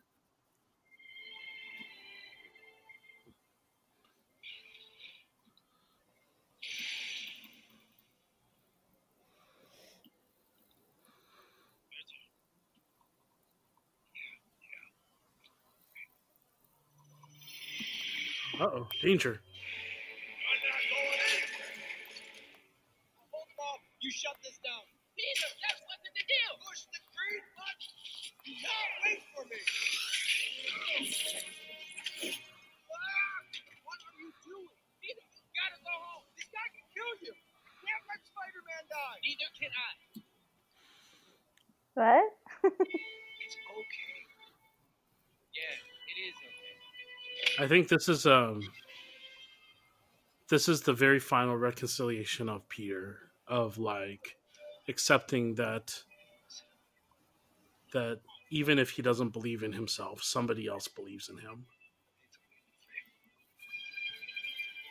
And so like I don't think he ever got over the fact that he was going to sacrifice himself in this moment because he feels like he has nothing to go back for. And Miles convinces him that no, like you have to go back and live your life. Like people depend on you, you know.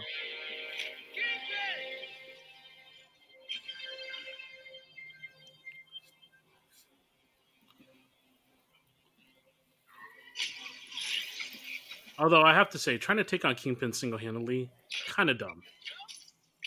Like See, that's what I'm saying. Guns are cheating. guns are cheating.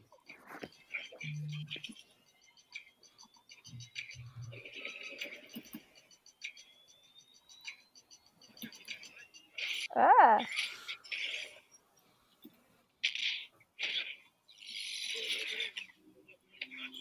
Going on your own, isn't it?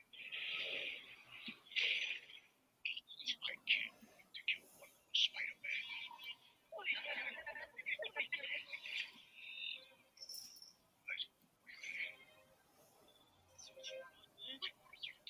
Stay away from me.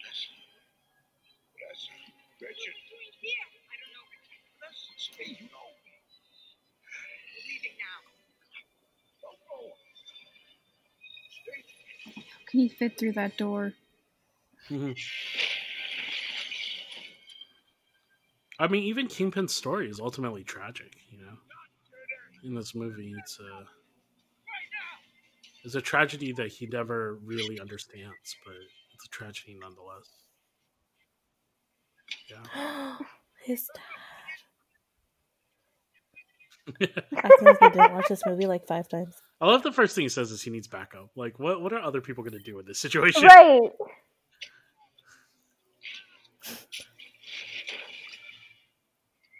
It's a whole ass taxi. But doesn't the dad not like Spider-Man too? No, in this film? I don't think anyone has any particular strong opinions about Spider-Man. He's a hero in this world. Yeah, I think after he Okay. finds his brother, I think he might have come to the conclusion that Spider-Man killed his brother, but Oh, he does mention at the beginning of the film that like he feels that Spider-Man gets like undeserved praise when like Oh, they're okay. also cops and firemen and stuff, Oh. So like the idea that like he's a cop and he's like, well, I'm there too, but I don't think he hates Spider-Man. Hmm.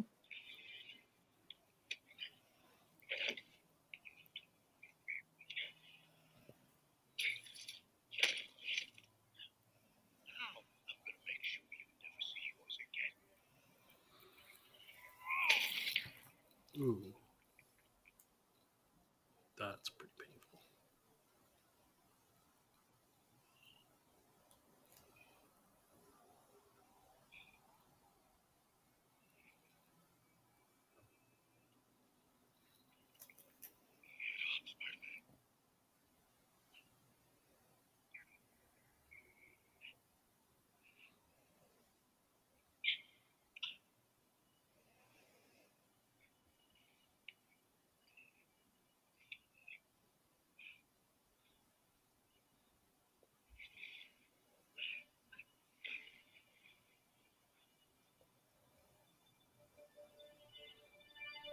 I'll always have my family. You ever hear the shoulder touch?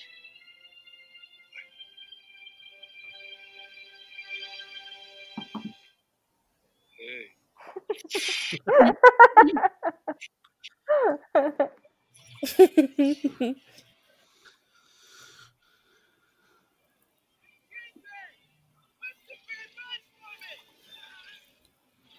I think that's a significant moment too in the story where like Kingpin wants to punish Spider-Man for not letting him complete his goal of bringing back his wife, but so he feels like he's using his family as an excuse for revenge, whereas Spider-Man, is channeling his uncle who Kingpin killed and is using his family as a source of strength.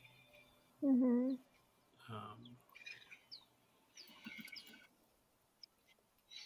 Yeah, The familial capital. no, that's exactly right. Yeah. I think that it speaks a lot towards like the way our communities treat family and what we do with this family and like the value and importance that we put on it.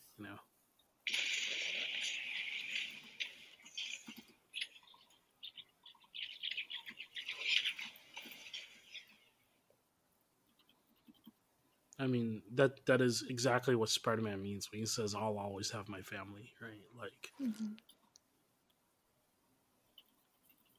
Hmm.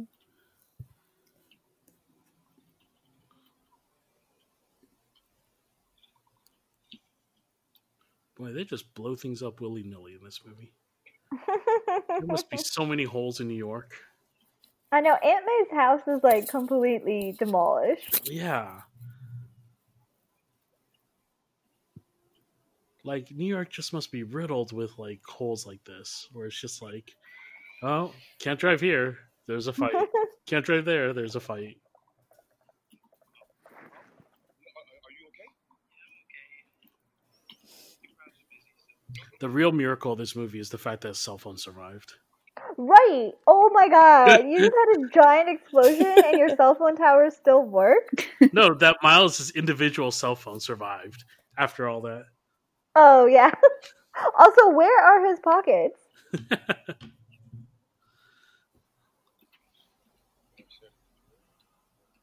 wasn't just talk.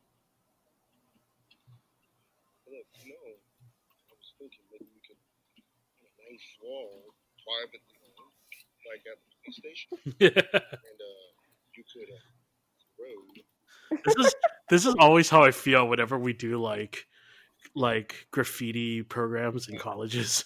Like, we'll just find like this nice wall that like the college owns that like we won't get in trouble with, and like you can just throw some of your art up on this wall. I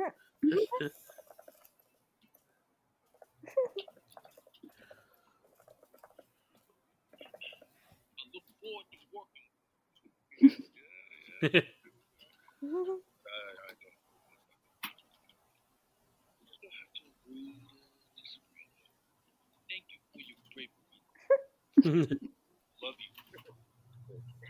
Wait, what?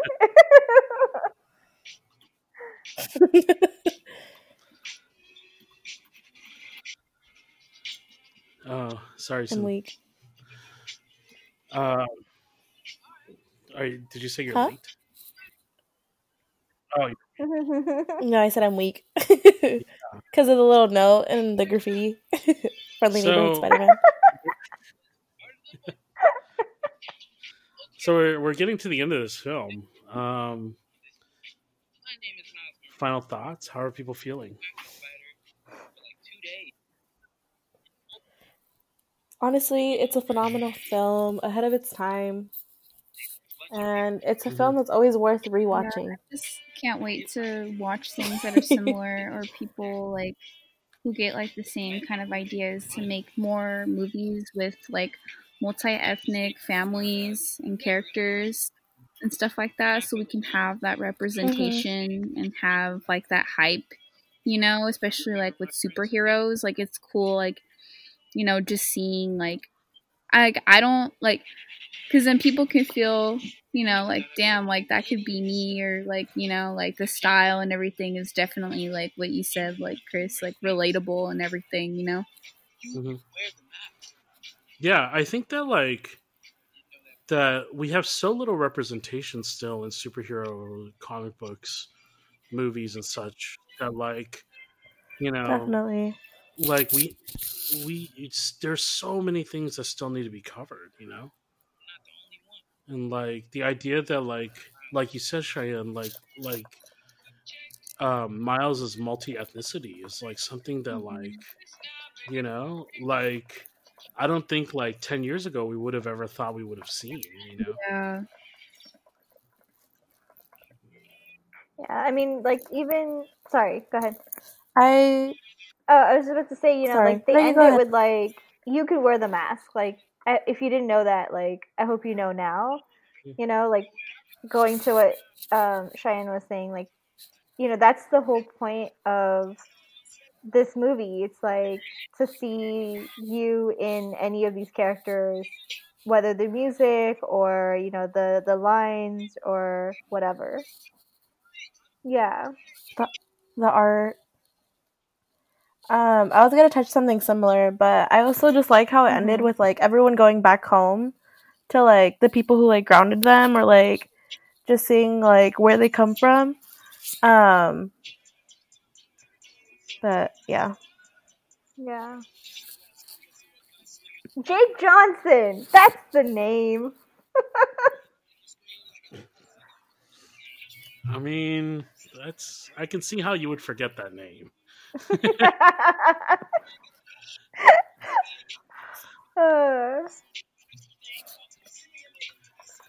Yeah, I think you know, one of the things that was good to think about with Miles in the Marvel universe is that it kind of led to this period where Marvel purposefully diversified their superhero like lineup, you know, and they went through kind of a multi-year period where they replaced a lot of their superheroes with more diverse characters, and they had, you know, um the new Iron Man was like a black female teenager, and the new Thor was a woman, and the new, you know, Hulk was an Asian male, and you know the new Captain America was a black man.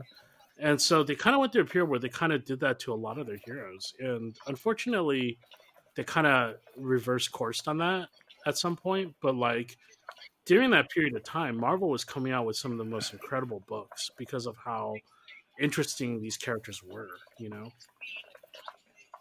And I think that like it's really like even though Marvel didn't stick with it and they kind of gave up on it after a few years, it was still a really good moment to be able to point to. And when people kind of make this excuse of like, oh, Spider-Man can't be anything but a white male, or like Batman can't be anything but a white male, like it's a real like kind of moment to be like, no, like they're fictional characters. You can make them whatever you want, like, Yeah.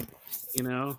And like in fact that like making them diverse creates a rich storytelling opportunity. And you could tell stories that you wouldn't normally be able to tell in those situations.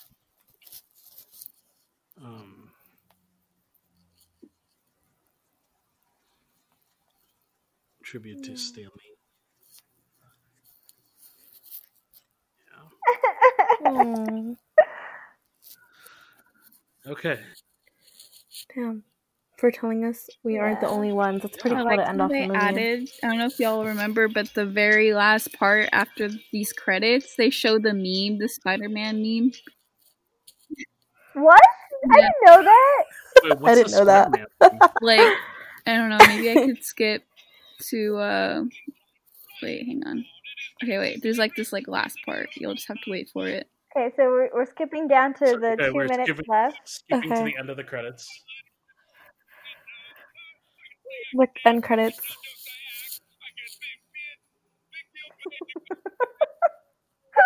What is this? What is happening?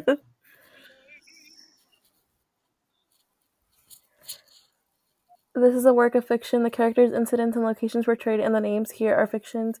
And any so I couldn't read singing? through. I have no idea. I've never seen this before. Really? Me too. I've never seen all the way to the end. Actually, yeah. Oh, what? Meanwhile, in New York. What the hell? Okay. I know what it looks like, but here's the good news.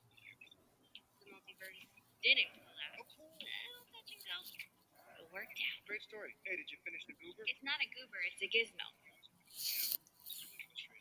Don't get too excited, Miguel. It's just a prototype. Not excited. But you can read it. Oh, Miguel, that's right. Or the last.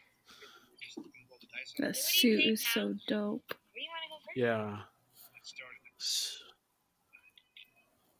it. I've never seen this. Yeah.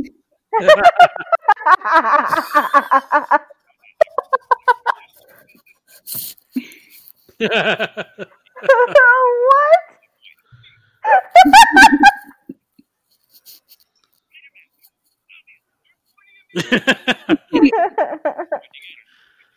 That's funny.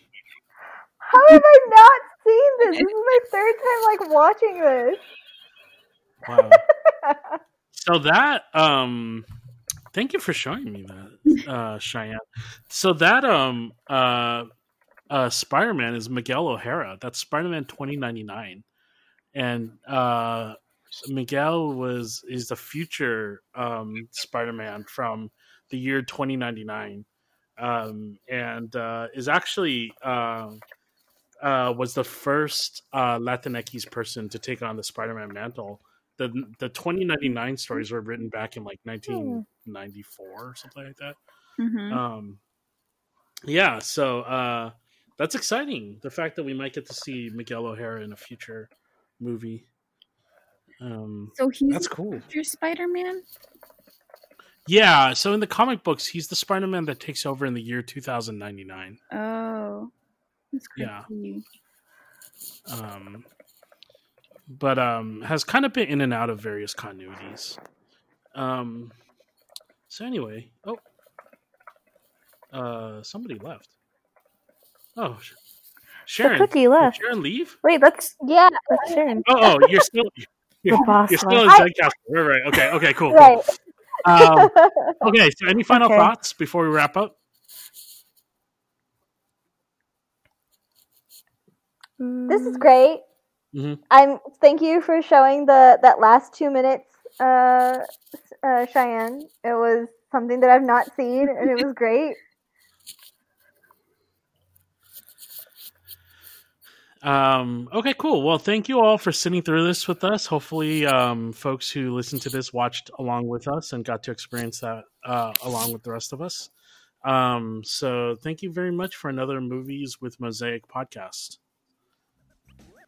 Bye, y'all. Bye. Listen carefully.